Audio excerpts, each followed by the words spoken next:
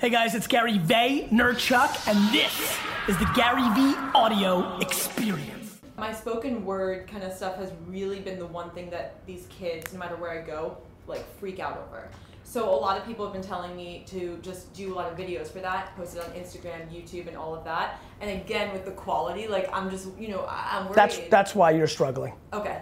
You've put quality, your personal subjective quality on a pedestal. It is such a cliche reason people struggle. Okay. You're gonna have to jump into the pool and just see what happens. In the same way at a macro level, writing the book itself, you've gotta basically do the same thing with social. Okay. There's no piece of content with bad enough lighting, with bad enough quality, there's no piece of content that's gonna take you down. Okay. So it doesn't really matter about the lighting. Nobody cares about your brand positioning in real life. Do you know what I mean? Like you are what you are. Your brand you're a human. Right. You're not a bottled water. Right. Whatever you put out is your actual brand positioning. Yeah. Do you understand? Yeah, definitely. So I think you're treating yourself too much like a product. Okay. And I think that's inevitably hurting you. Okay. And it's hurting you not because of the authenticity of the content, but because of the utter lack of content. Right. Like 4 to 5, 6 times a week on Instagram is for what your ambition is, and the fact that your target audience, at least in the beginning, was younger, is just not anywhere close to enough. Okay, that's very helpful.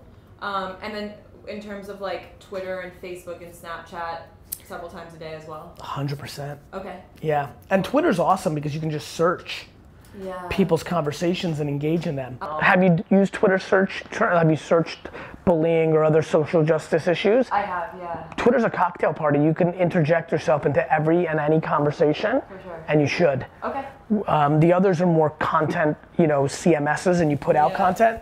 But I highly recommend that. I was doing a lot of research on Vayner Talent and like all of the amazing things that you guys do.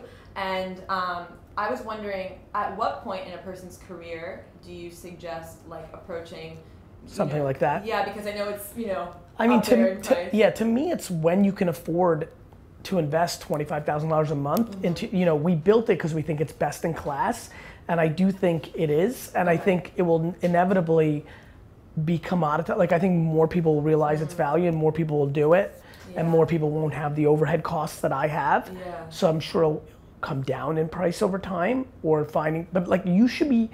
So for me, the way to really win is to have a pillar, right? Book is a pillar, but it's a historic pillar. To me, a new age pillar is either a vlog or a podcast, and you should have one or the other. Okay. Period. Okay. Like to me, ironically, actually it's the first time I'm saying this, to me, ironically, if you do not have a vlog or a podcast right now, you're just leaving an enormous amount of opportunity. To me, I guess I'm hedging, but like to me, it's you become vulnerable to not being relevant. Like you need to have both of them, one of them, or you need to be an actual celebrity. Like to me, it's the only thing that equals having a television show or being an actor or actress, or like it's a pillar. You need a pillar. Okay. Otherwise, your social media content is backdating into something, or it's rando. Right. Got it? So posting like spoken word raps and stuff is not as relevant necessarily as a blog. I like it because if you put that, I think if people, when I hear that that's what people are reacting to, maybe, either one of two things. Either you do a vlog, first person, more like Casey, less like me, and you do a spoken word rap in it at some point, or I think it's a great content pillar. But you should put out one can you put out one every day? Yeah, so that's why I like documenting So do like 2 a week and vlogs the rest of the time. Correct. Yeah. And just documenting. The reason I like documenting or vlogging is you don't have to do anything other than live your life. The reason I like podcasts is you don't have to do anything other than interviewing somebody. So that's the key. The key is to put yourself in a position where you can create volume. So many more young people get involved in nonprofits now, start them, and then they hit 29, 32, 34, and they're like, wait a minute, I'd like to make money. Wait a minute, I'd like to do this. and they have guilt, and they have, you know, and I always tell them, like, you've done more for bullying already than 99.999% of people. Oh, I guess my last kind of question to you would be two parts in that as I'm like in the beginning and I'm making mistakes and I, you know, would love to get to a place like where you're at one day, and I'm wondering, one, how to continue to monetize something that is not directly in the business world, you know, it's like kind of non-profity. Even though I've done so thus far, I'm trying to find new ways. And then the other aspect, just like in general, any advice that you have for someone in my position, trying to climb that ladder and figure out new innovative ways? Yeah, I mean, I think you have to reverse engineer what you want. So you have to make a decision between legacy and financial, and that changes all the time. Sure. You need financial more in the beginning always, right? The way to monetize are always through content, access, and services or product. So the tried and true ways to make money exist. So as you know, like, you didn't know this, I didn't know this, speaking can be very lucrative. So you could do just fine continuing to put out content, whether in book form, video form, blog form, podcast form, Instagram form, and then just speak. If you have the ability to speak, which clearly if you're still doing it, you do. Yes.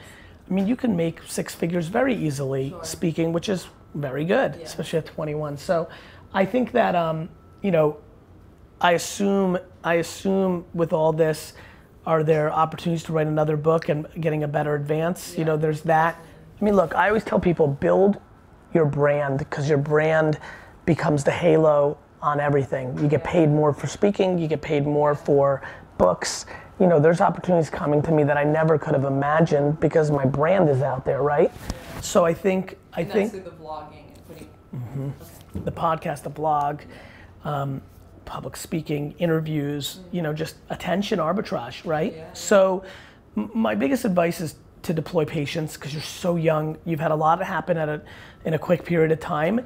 You need to contextualize how much a year and a half or how much 21 years is in the overall macro of your life. And then that slows you down and you start making better decisions. Yeah, exactly. It's that patience that's the key. It's the hardest. Oh, yeah. But you know, I mean, you got to decide what you want. Do you want to act? Do you want to make $40 million? Do you want to buy a football team? Do you want to start a nonprofit? Do you want to milk it and then start a family? Like, what do you want to do? Or at least, what do you believe you want to do right now? And then all your decisions should be based on that. Okay. Do you suggest making like a plan for the scope of? I mean, I think everybody does their own thing. I never did. I made one kind of like, I want to be a very successful entrepreneur and I want other people to like know who I am, and that's what I've done. And I want them to know who I am because I feel like I have something good to give. Absolutely. And I think that builds real legacy. Okay. It's why I take random meetings like this. Yeah, thank you. You know, you just provide value, you know? I read that you said, you know, you take all the meetings, all the interviews, even if it gets one hit and one view. Yeah, I mean, that's what I mean, I did that for years. Years. Yeah. I never thought I was fancy. I still don't think I'm fancy, you know? Absolutely. So, I think so. Yeah. Thank Cool. you so You're welcome so much. Where were you born? Thank you. I was born in New York and then I moved to California, but I'm Russian.